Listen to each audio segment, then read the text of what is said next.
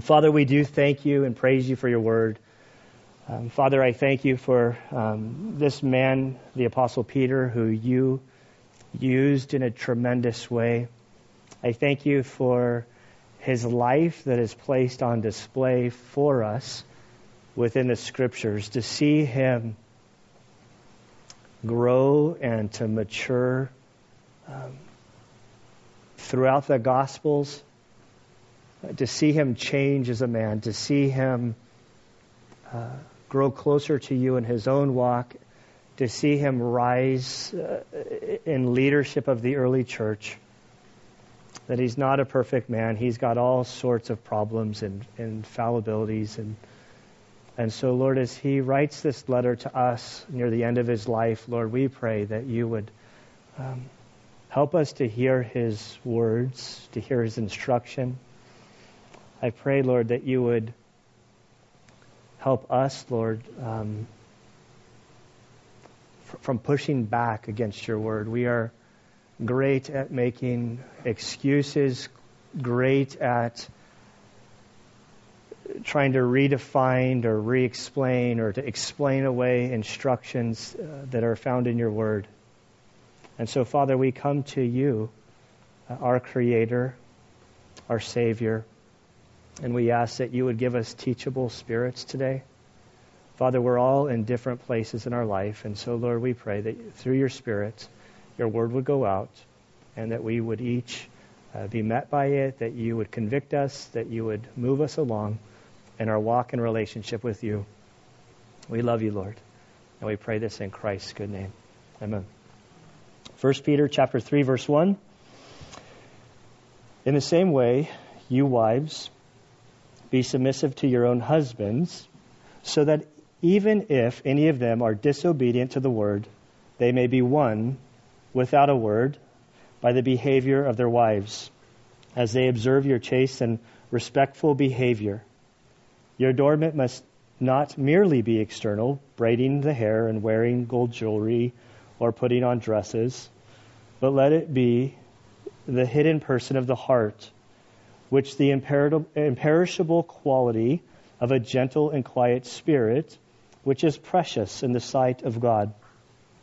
For in this way, in former times, the holy women also who hoped in God used to adorn themselves, being submissive to their own husbands, just as Sarah obeyed Abraham, calling him Lord, and you have become her children if you do what is right, without being frightened by any fear. You husbands, in the same way, live with your wives in an understanding way, as with someone who is weaker, since she is a woman, and show her honor as a fellow heir of the grace of life, so that your prayers will not be hindered. And Father, we do thank you and praise you for your word. I ask that you would help me now, Lord, as I teach your text. I pray that I would be faithful to you. Lord, we ask that you would give us receptive hearts, Lord. May we be learners. May your Spirit guide us along through your text. And it's in Christ's good name that we pray. Amen. Relax, everybody. I can feel it already. This is lovely. Teaching through the Bible. You come to passages that we could say find resistance in our culture at times. Before we really get into this, I will admit that this is like any passage I teach becomes the most difficult passage for me. Last week, I think I looked at my wife and I said, I'm going to be teaching on marriage here, and I'm sure I'm going to be learning some lessons. And I always sort of guard myself, like I want to be the model students, like, okay, I'm going to be teaching on this. I have to be a good boy. I have to be, kind of like when I go to the dentist. My philosophy of going to the dentist is they always ask you the question, do you floss your teeth? And so what I do is 2 weeks before my dentist appointment, I buy all sorts of dental floss. I'll put it in my car. I put it in my desk. I put it next to the bed. I put it in the bath. I put it everywhere, and I make sure I'm flossing my teeth like crazy. And so when they ask the question, they always ask like in the present active indicative. They don't ask they say, do you floss your teeth? And I look at him and say, only the ones I want to keep? I floss all the time. I have dental floss in my car. I have it in my bathroom. I have it in my office desk. Everywhere. I floss like crazy. So I try to do this with teaching the Bible sometimes. So this week, I knew I was going to be teaching on marriage, and I did well. I mean, for the most till yesterday. And so yesterday was a trying day. I have a number of deadlines. There's today, but there's a few speaking things that I have coming. There's the baptism, and a hiccup came in the middle of yesterday that took 4 hours that I did not have to give to it. And so I sort of, when I get stressed and strained and I have deadlines that I need to push through, I can push through for a long time. I can go without sleep. My wife observed many years ago, she said, I understand that the SEAL teams taught you to be able to go without sleep for a number of days, but they never taught you to be nice when you're doing that. And which is true. There's no nice class in the SEAL teams. It's get the job done. And so yesterday I found myself getting a little snippy. In between running around trying to call her, she has our tornadoes for children in the house, and I'm trying to talk to her on the cell phone while driving, and there's too much background noise, and I'm like, I can't talk right now, I can't hear what you're saying, so we'll just talk later. Get off the phone. And then I was short last night, and I don't feel like we were fighting, but I was short. I was wrong, but I wasn't really owning it up for it. Being terribly convicted because I know what I'm going to have to teach on tomorrow. And normally I review Sunday nights with Anna, like kind of go through the text and kind of talk through points. And so last night I said, are you ready to talk through? And she said, this is a little bit awkward, isn't it? I'm like, why is that? She's like, well, we're fighting. I'm like, we're not fighting. I just got a little snippy. I'm like, we're good, right? I'm like, this... I think I'm sorry if I haven't said sorry yet. I don't know. I kind of forget. I this morning coming to church, she's like, I'm like getting ready. It's still like dark outside. Hey, we're good, right? Like I'm sorry. I wasn't mad. I wasn't fighting. I got a little snippy, and she's laughed at me. And so I come to this text with reality. I have not been married for 50, 60 years, but I have been married for coming up on 13 years now. I feel like I understand marriage enough to approach it with reality. I know this text sort of it kicks against maybe what our culture supports. I have so many chicken scratch notes down here about how to enter into this. Over the years, officiating weddings, officiating a wedding for two people that are getting married is fun. It's a joyous occasion. But I realized that as I'm officiating, it's like the one thing I always say is the one thing I heard at my own wedding when my father-in-law officiated our wedding is the one thing I remember from my wedding is he says, you two have no clue the commitment you're making to one another. And that's what I remember because I didn't. Renewing vows at like 25 years, now that's meaningful. Like there's significance. I've noticed that people don't like renewing their vows at like 6 weeks in marriage because I don't know that they would. At 1 year, I don't think people really are up for renewing their vows. 2 years, 3 years. I think 10 is probably like the earliest where people are like, yeah, I think I'm ready to renew my vows, or unless they became believers and they changed. This is a hard message. In approaching this, I do not come from a church background. I do not come from the East Coast. I do not come from the East Coast, the Bible Belt. I grew up in California. I believe California is probably one of the most unchurched areas in the United States. There's some close runnings, of course, but basically the whole West Coast. We're more like Europe, and the church was a thing even my parents, not my grandparents, maybe my great-grandparents. We go back to to living by biblical values. So I don't really come to the text pushing back against church. Now, 2 weeks ago, we were in North Carolina for a funeral.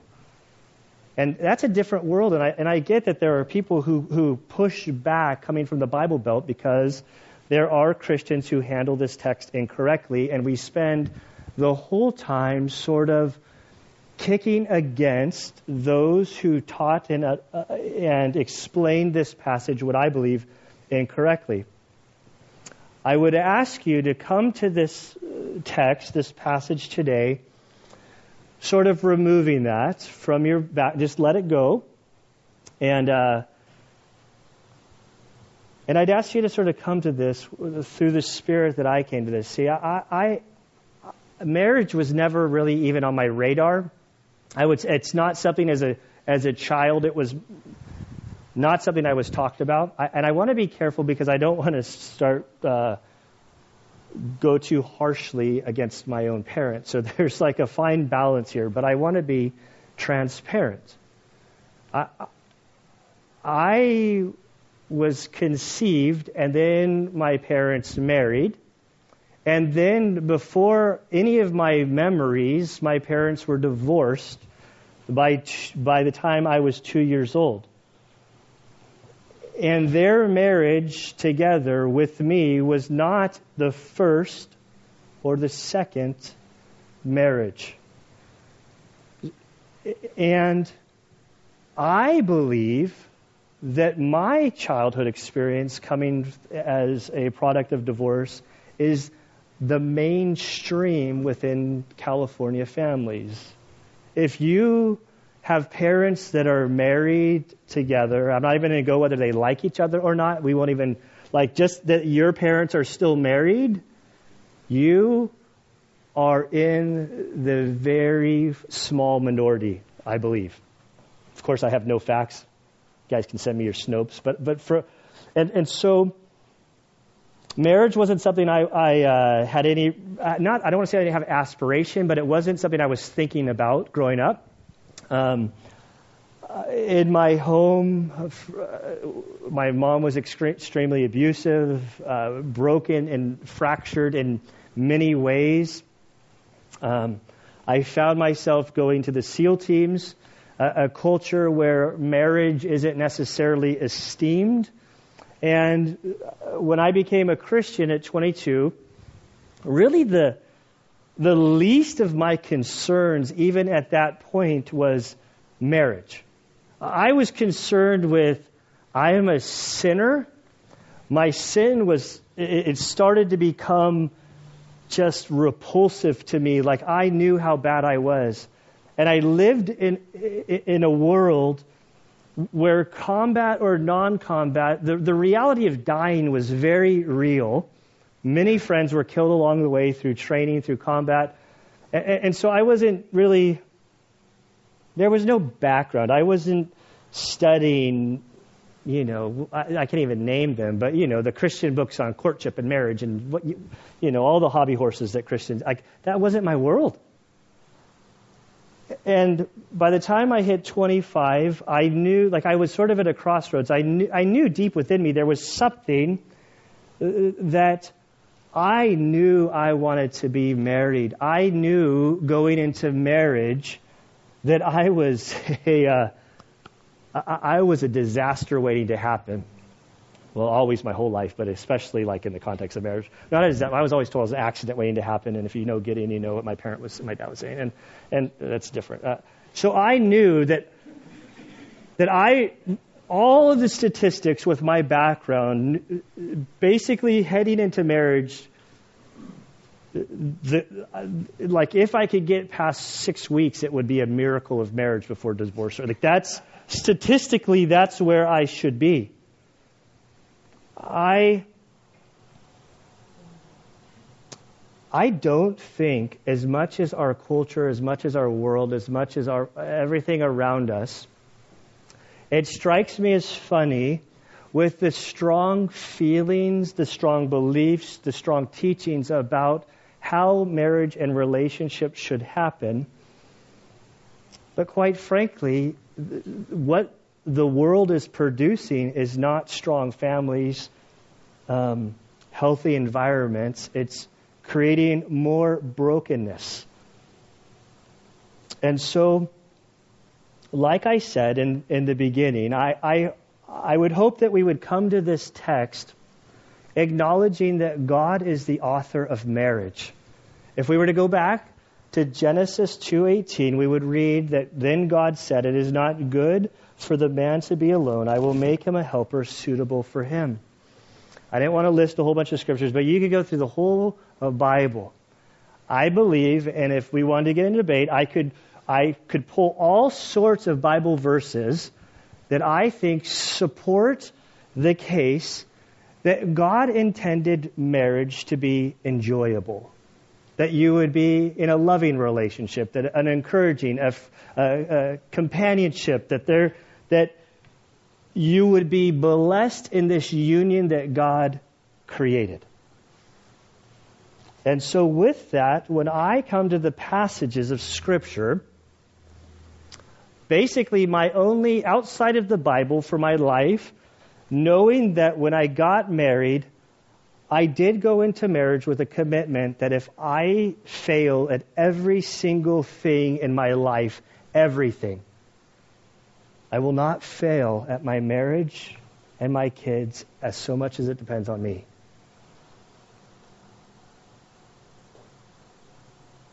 And so I come to the text with, well, if God created marriage and God wants us to be happily married, then I want to come to this text with maybe the idea, like, just let's pretend God knows what he's talking about.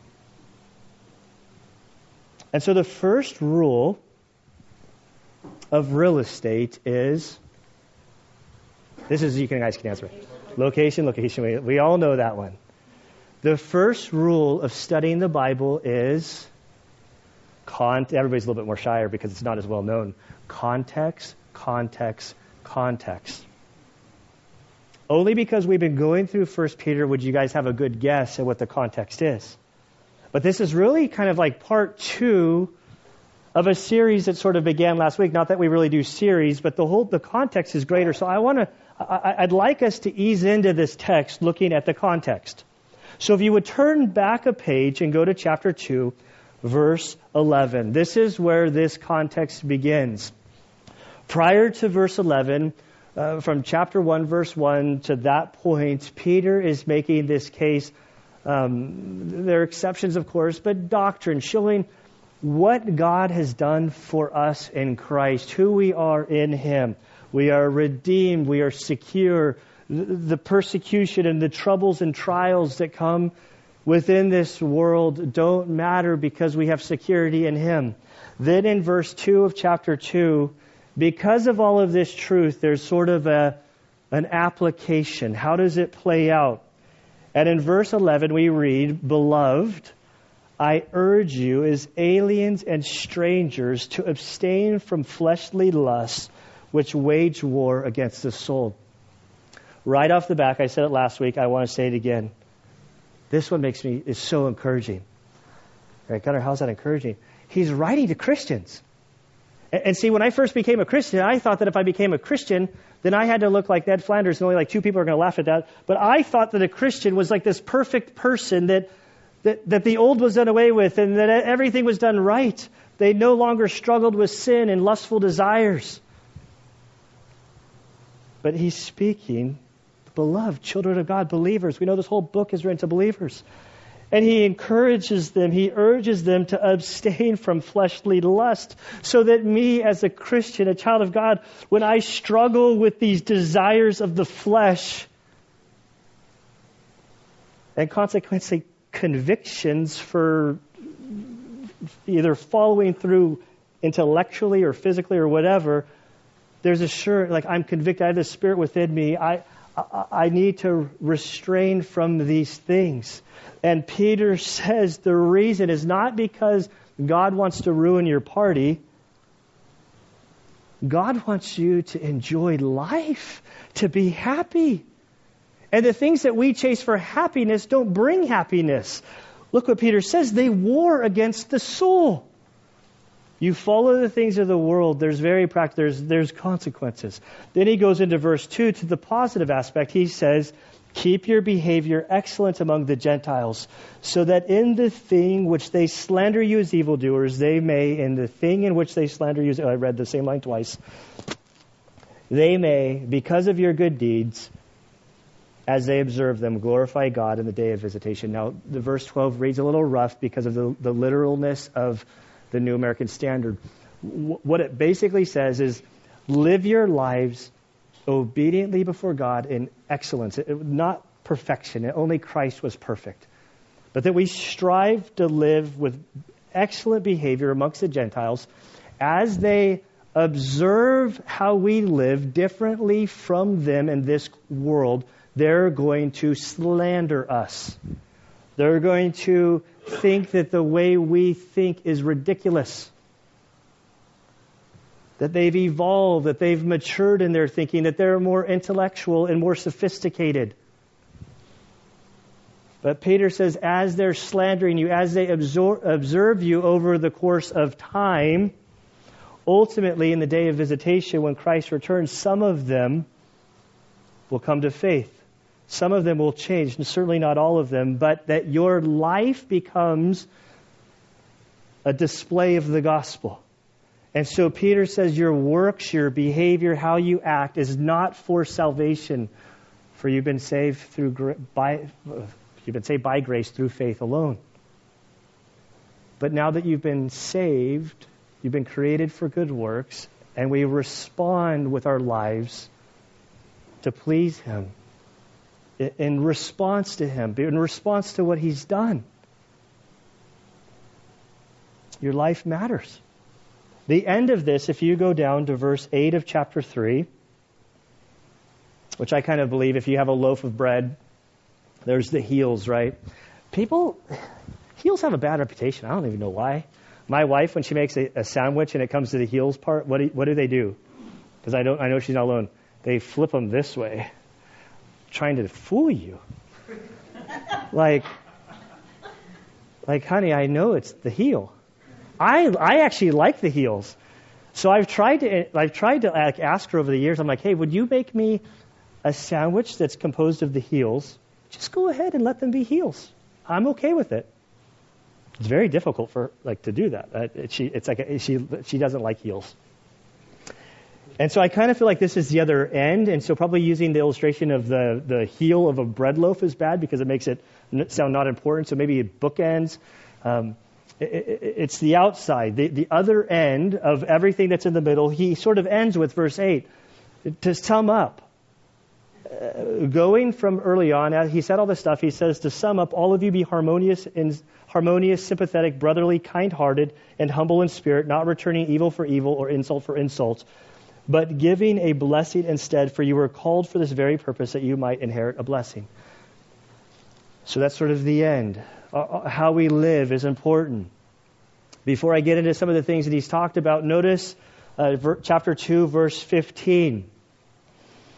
As he begins to describe certain behaviors that are important to God, he says in verse 15, for such is the will of God, that by doing right you may silence the ignorance of foolish men. So right away, as Peter is speaking and giving instruction to the Christians, to the early church, to us, he says, this is the will of God. And he says if you obey the will of God, what it will do is silence, literally muzzle. Muzzle, because of my background working with law enforcement canines, with a muzzle on, those dogs are still loud. So don't think of a dog muzzle. Think of somebody who wrestles with alligators. And they do the duct tape around the mouth, because then they can't even open up their mouth.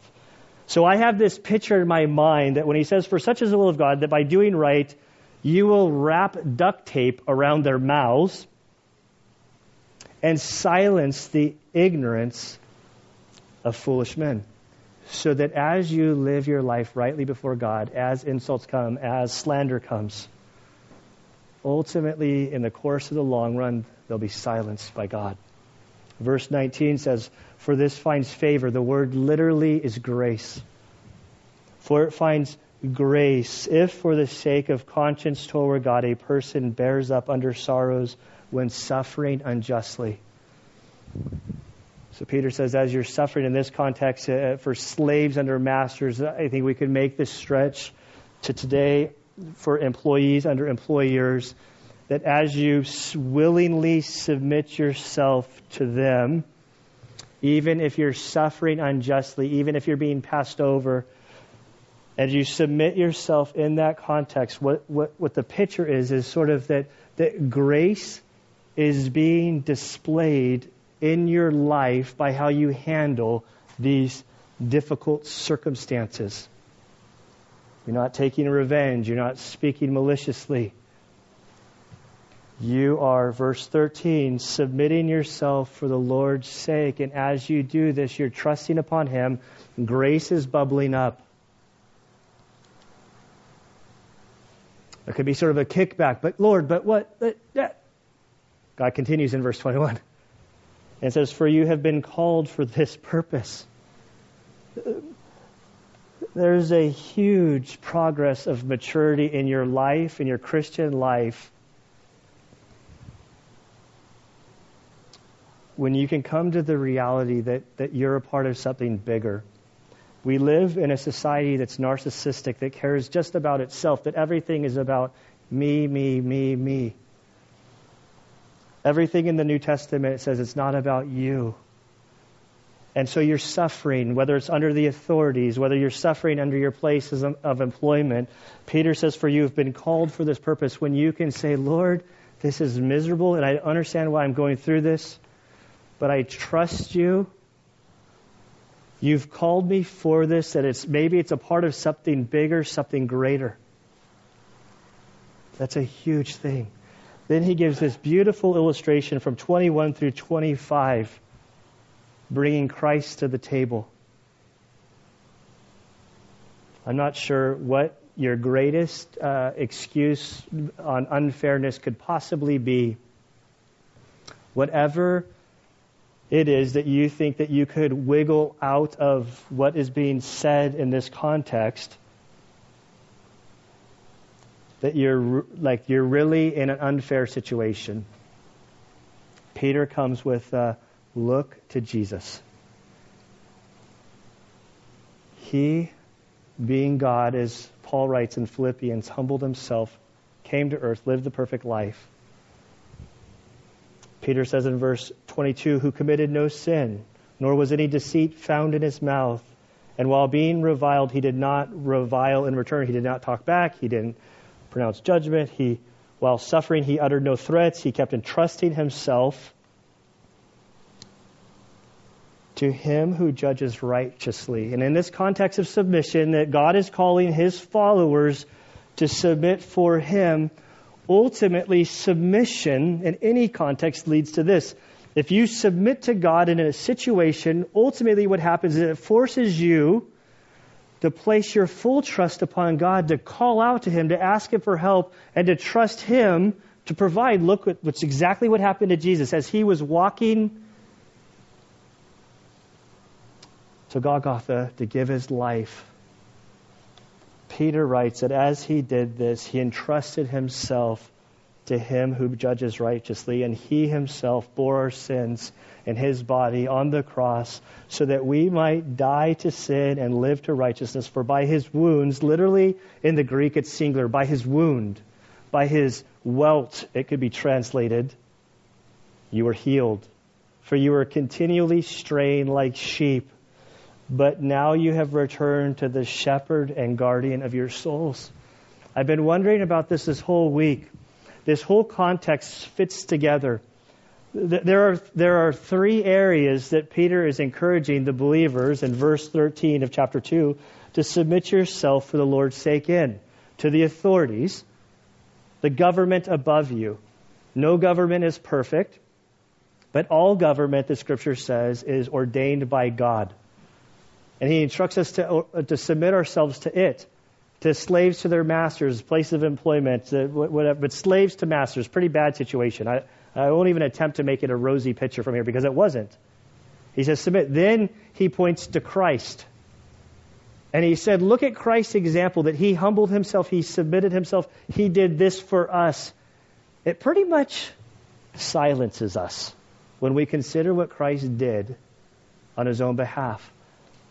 And then he gets into marriage. Why didn't he put all this stuff about Jesus after marriage?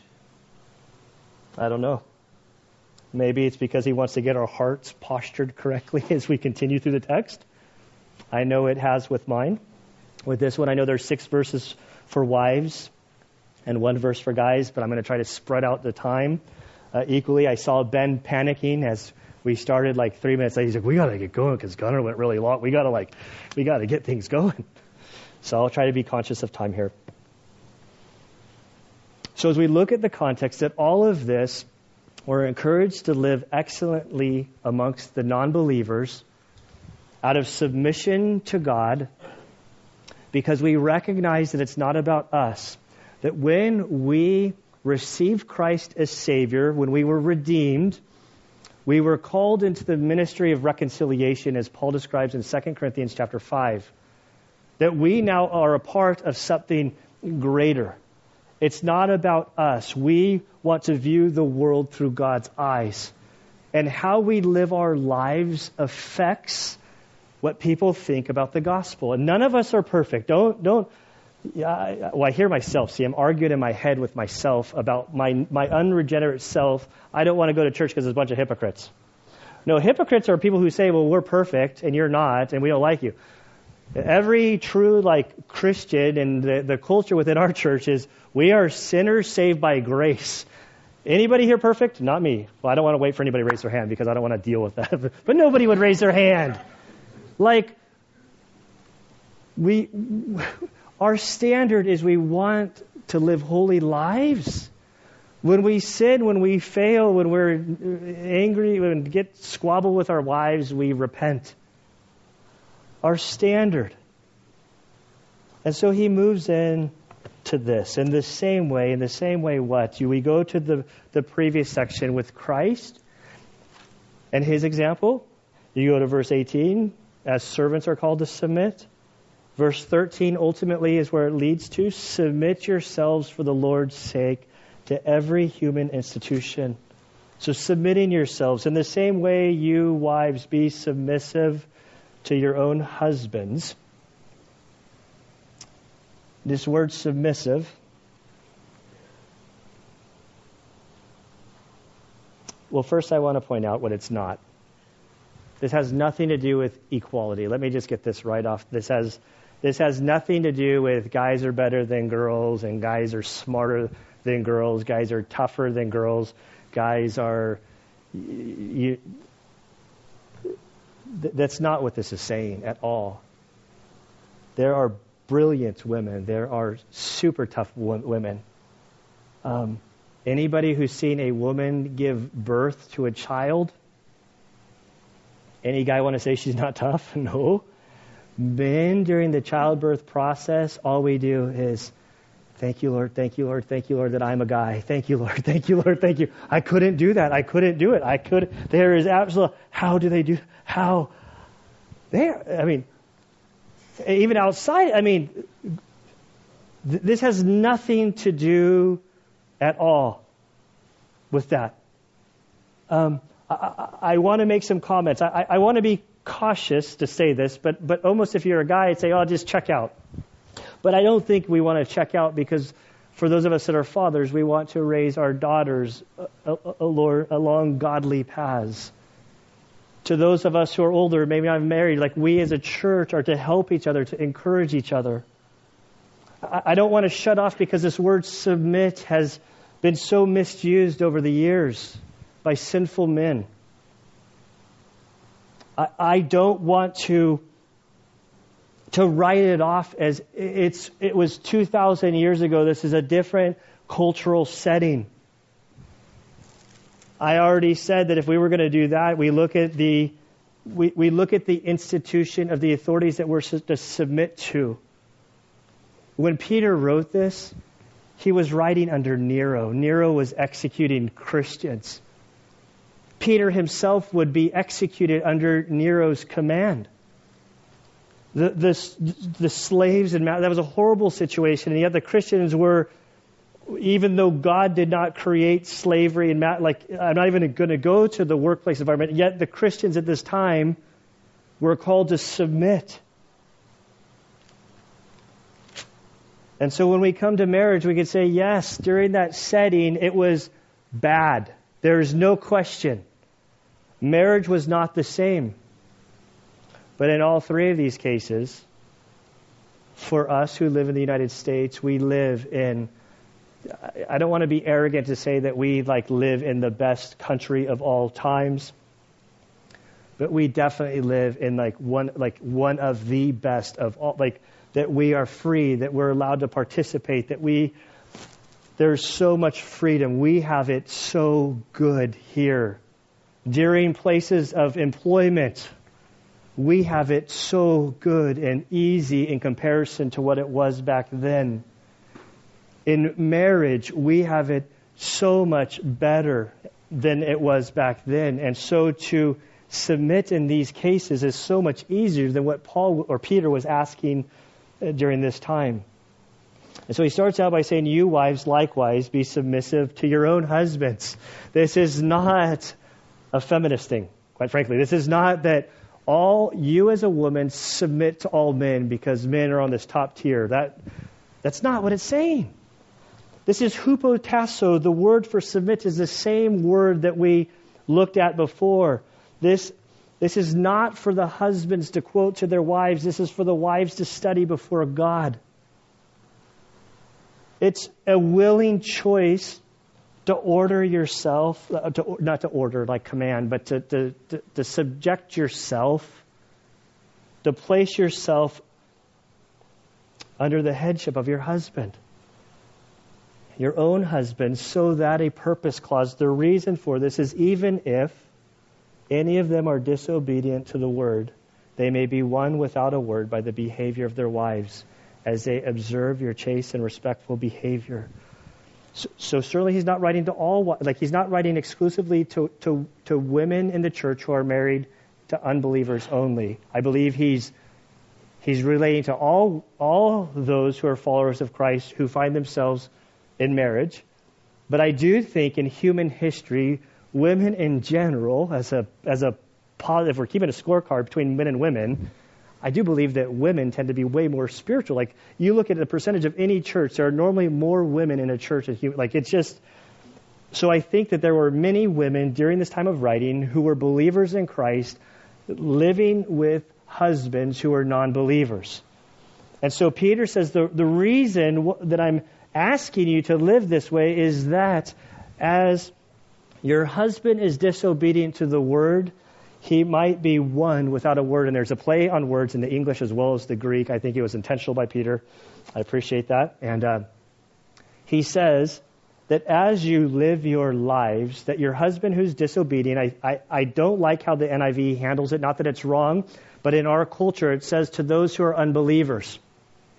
And so in our culture of Christianity in America, it's very easy to fall under the banner of they're a believer. I have my fire insurance. I haven't been to church ever, but yeah, I'm a Christian. And so the idea is that they're disobedient to the word. So that would even include a believer. So you might be married to a husband that you'll see him in heaven, but he is disobedient.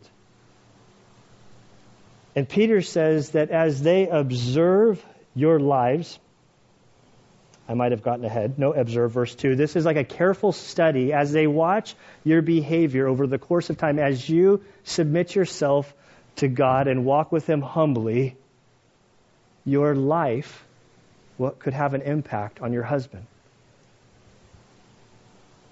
I think this is an important point to hover on, but I'm looking at the clock and racing.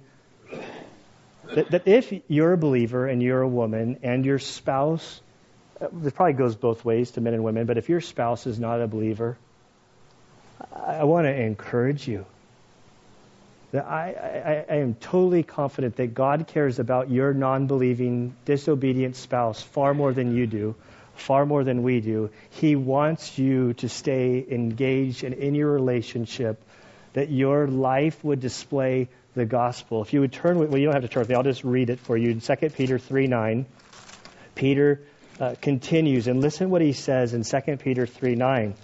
He says, "The Lord is not slow about his promises, some count slowness, but is patient toward you, not wishing for any to perish, but for all to come to repentance." So for the spouse that finds himself married to a non-believer, God desires your spouse to come to faith in Christ. He's patient. He wants you to stay faithful, to stay consistent, to live your life in this way so that your spouse would see the gospel and hopefully, prayerfully, one day they will get saved. And Peter's going to give instructions for how this will manifest itself. And what I find interesting, it doesn't say that you should go buy a case of the 4 spiritual lives tracts, put them in all of your non-believing husband's coffee cups, tack it on as like where he shaves. Like it talks about your character. And God says, as you live your life, that's the most powerful testimony of the gospel for your spouse that's non-believing. In verse 3-4, he's gonna focus on the first verse. He's going to focus on the external. And then the second verse, he's going to focus on the internal.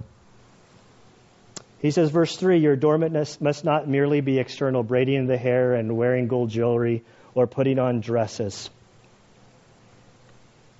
I wanted to look around. I even looked during the first service to see how many, everybody knew we were doing this, so I don't see any braided hair. This isn't saying that braiding your hair is bad or even wearing jewelry is bad. He's given the warning, don't focus totally and completely on externals. To get pretty, to put on makeup, to comb your hair, to brush your teeth, to wear deodorant, it's all that's fine. There's nothing wrong with that. I love that the translators, and most of the translations, add not merely this. It's not exclusively this. Our culture really focuses on externals. But where God wants us to place the most attention on your beauty is on the inside. But let it be in the hidden person of the heart, deep within you, the character where God looks. With the imperishable. This is how God describes this. Imperishable quality of a gentle and quiet spirit, which is precious in the sight of God. And this word, precious, it caught my attention. It's used earlier in 1:19 of 1 Peter. He uses it to describe the blood of Christ. So when God writes about the blood of Christ, he describes the blood of Christ as being precious. And then when he describes the woman who is walking with Christ, who is developing and growing and nurturing her character within, God says it's precious in his sight. The same term that is used for the blood of Christ for us. He says, in this way, in former times, women also who hoped in God used to adorn themselves. All through if you do a word study on that word adorn and look at it through the New Testament, adorn is something we think of clothing, putting on externals. But in the New Testament, we see this word being used for something deep within, like our character, who we are as people, that we adorn ourselves with Christ. And he says here, the women of old who hoped in God used to adorn themselves by being submissive to their own husbands, just as Sarah obeyed Abraham, calling him Lord, and you have become her children, even if you do what is right without being frightened by any fear. Okay. I got through the women. I really want to focus on the men. Just so I can flip the seat and make it hot for everybody here. But I really liked what Charles Swindoll had to say about this in dealing with Abraham, the Sarah submitting to Abraham.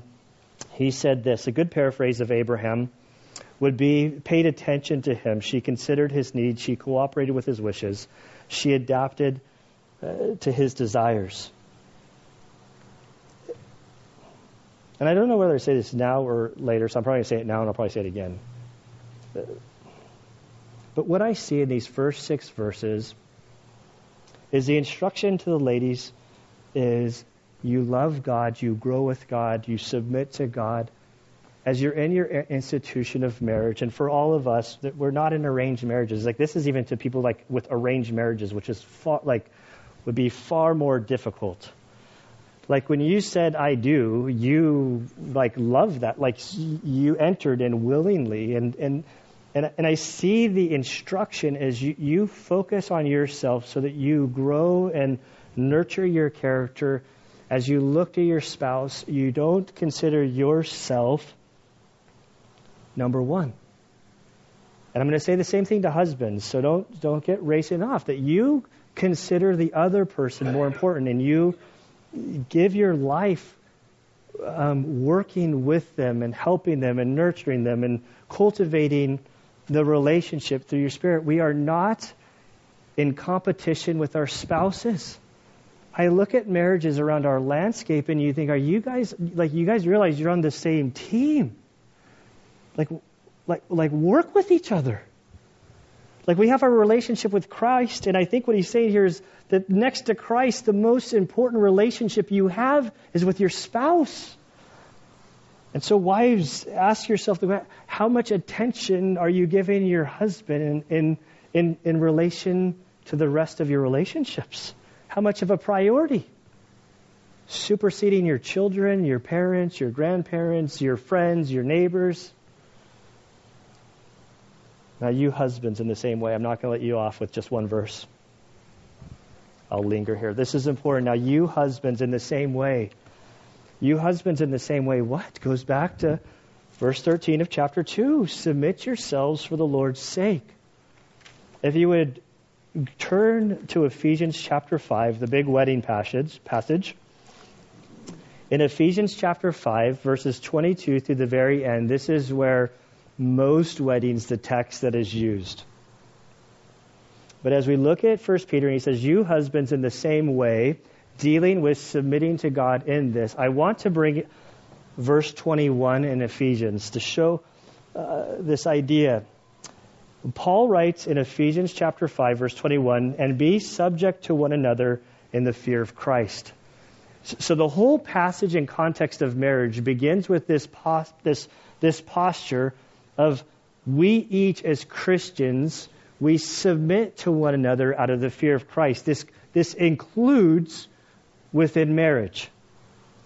And so Peter, from this, in 1 Peter chapter 3, verse 7, he says, you husbands in the same way, submit to one another, submit to God. Your posture of humility entering into marriage, and in your marriage, live with your wives. He's not simply saying cohabitate. This word is so much stronger than that. It's the idea of dwelling together, a sense of closeness, a togetherness at home, being in harmony with your wife. You guys are companions. The Bible describes so intertwined that you're functioning in oneness.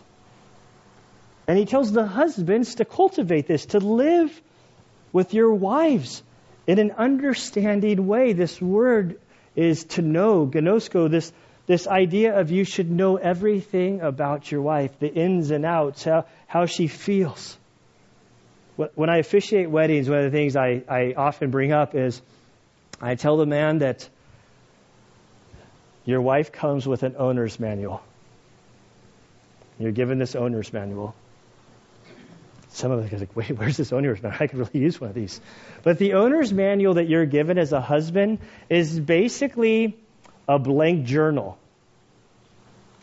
And it's your job, your responsibility over the course of your life to know as much and everything you can about your wife. Like in my own marriage, I've learned that our needs are different. See, I tend to go and become a hermit and process privately my wife when she needs to talk it out. So it becomes a very difficult thing when you have one person who's trying to run away and the other person's trying to talk, and then they want to talk, and then you're doing this because you're not mad, but you're just trying to talk. And so I've, in 12 years, have learned, Kelly's laughing at me back there. Oh, okay, good. Sorry, I did not mean to call you out. I thought you were making fun of me.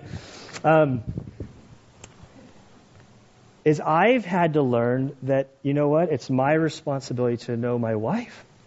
And I fail. So I know my responsibility is to know her, and when she has something on her mind or something's going on, I need to realize it's not about me. I need to be able to grow and to step up and submit myself out of the fear of Christ and be like Jesus and say, okay, I'm here to serve you. It's not about me. You husbands, in the same way, live with your wives in an understanding way as with someone weaker. Let me go all the way to fully offend everybody. Since she is a woman. That one just doesn't sit well in our culture. So this weaker, it's literally like a weaker vessel. Maybe you can think of it as that, like most young boys with balls in the house, understand fine china. You're not to throw balls in the house because of the dishes that break. I've had a hard time learning that lesson over the course of my life. On one hand, I tend to see it this way. Many in my study dismiss everything that it's not. I feel that I've already made a pretty, women are not intellectually inferior to us. If you think that just shows right away that they're there are brilliant, many brilliant. There's a reason that every Saturday night I go over the passage with my wife is because she in many ways is smarter than I am. And I need her wisdom. There's strength so it's not talking about this tug of war match. Some say maybe it some have reduced this to simply mean if you take 100 men and 100 women and you put them in a tug of war contest against each other, the men are going to win. Maybe it's as simple as that. Alistair Begg, commenting on this section, he tinkers with the idea of what if this was someone weaker, since she is a woman, taking the whole context into place, is that you as a man are married to a woman who is walking with Christ, taking the 6 previous verses into context, that she has decided by her own volition to order herself under you, to follow your lead, to trust you. She's putting herself in a place of vulnerability. So maybe as a woman, not saying that because she's a woman she's a weaker, but because as a woman her role has been to submit herself to you. And I know I'm saying this and I can feel all the resistance of our culture. Please don't hear it that way. That there's greater responsibility for how you treat her. And I do like that it says weaker. It doesn't say the weak one and you're the strong one. You all are weak. When it comes to marriage, quite frankly, in our marriage, my wife is the strong one. I'm the weak one. She was a missionary kid, raised in the missionary field under her dad, who was a pastor. And so from very early on, cultivating a spirit of how to handle your flesh when your flesh is revolt. I didn't have that. My family was whoever fought louder won, and it was to win. And so I think Peter is saying that you husbands live with your wives understanding in a way with someone weaker since she is a woman, that humble yourself and show her honor. This is the same word used earlier, honor all people, honor the king. This is elevating, respecting, cherishing, valuing. To honor her as a fellow heir of the grace of life. Does that sound like anything, saying men are up here and women are down here? Absolutely not. It says, husbands, your wives are fellow heirs. Cherish them, treat them as one for whom Christ died. So that, here it is, another purpose clause. We saw it up earlier. Verse 1, the women do this so that your husbands, even if any of them are disobedient to the word, they may be won to the word. Or without a word, they may behave their wives. Here the man says, so that your prayers would not be hindered. If you're a man, I would, if you're 3 years old, highlight that in your Bible. Every reference to marriage within the Bible, you should always write, see 1 Peter 3:7.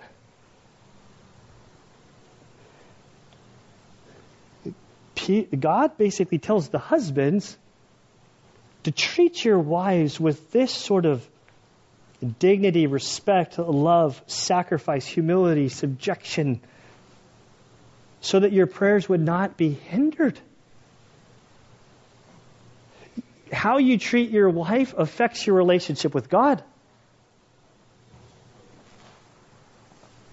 I don't think I did a raising of hands last because nobody raised their hand during last service. So this is a question that you're not supposed to answer. I think that's called a rhetorical question.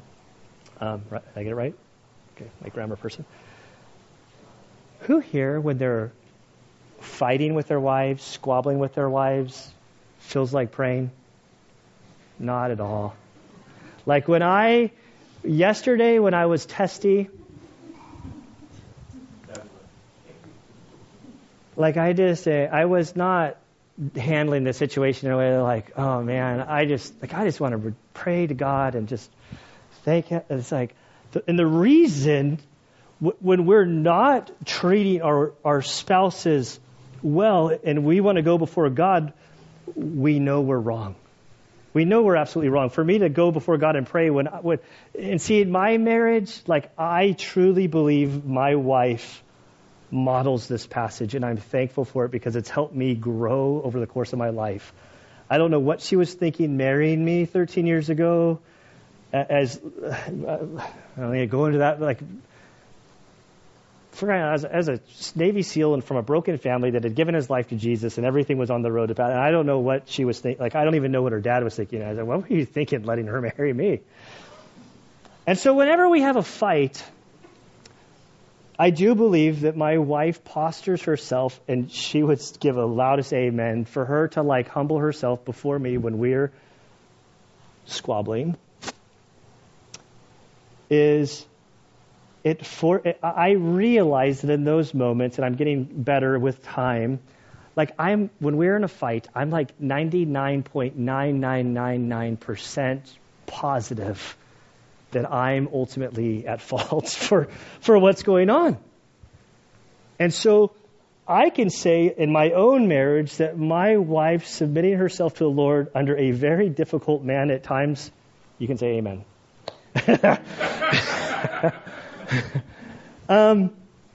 It has helped me grow in my relationship with the Lord.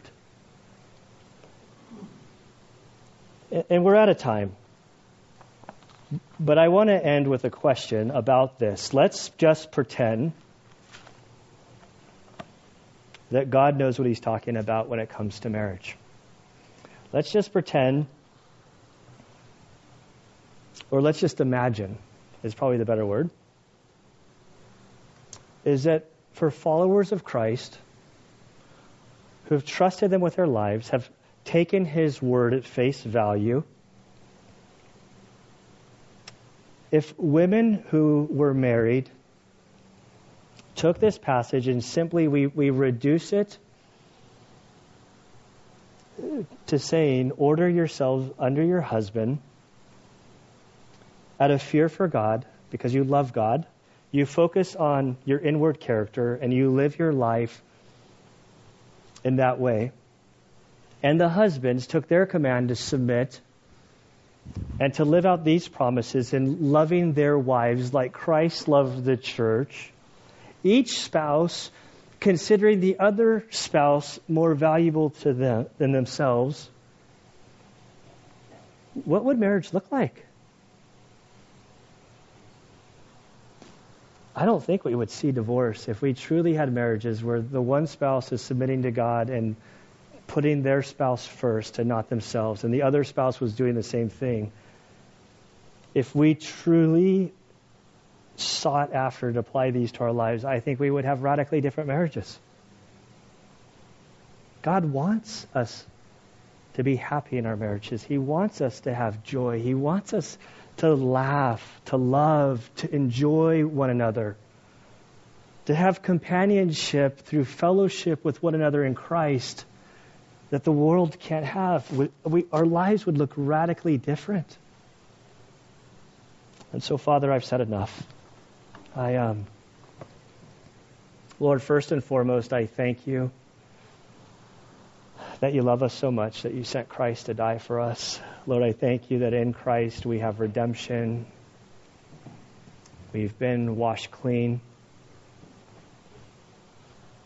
We thank you, Lord, that in Christ you continue to make us clean. We thank you that you give us the opportunity to confess our sins, that you're gracious to us. And Father, I come before you, and there are just a number of people in different places and backgrounds in their life right now. So, Father, we pray for those who are not married for whatever reason, Lord, and if you have called them at some point to be married in the future, I pray that you would, Lord, help them to cultivate their hearts, their lives, their walk with you in a way that would prepare them for marriage. Father, I pray for those who are married. Lord, I pray that you would help us to humble ourselves before you. Lord, that we would really trust you. In our marriages, we pray that you would give us a humble spirit within our marriages. We pray that you would help us to be quick to confess, to say I'm sorry, to forgive. Lord, I pray for the marriages where there's deep-seated resentment, Lord, that's been going on for a long time. Lord, I just pray that you would take this from us, Lord. We pray that our marriages would bring you glory and bring us much joy. We thank you, Father. We pray this in Christ's good name.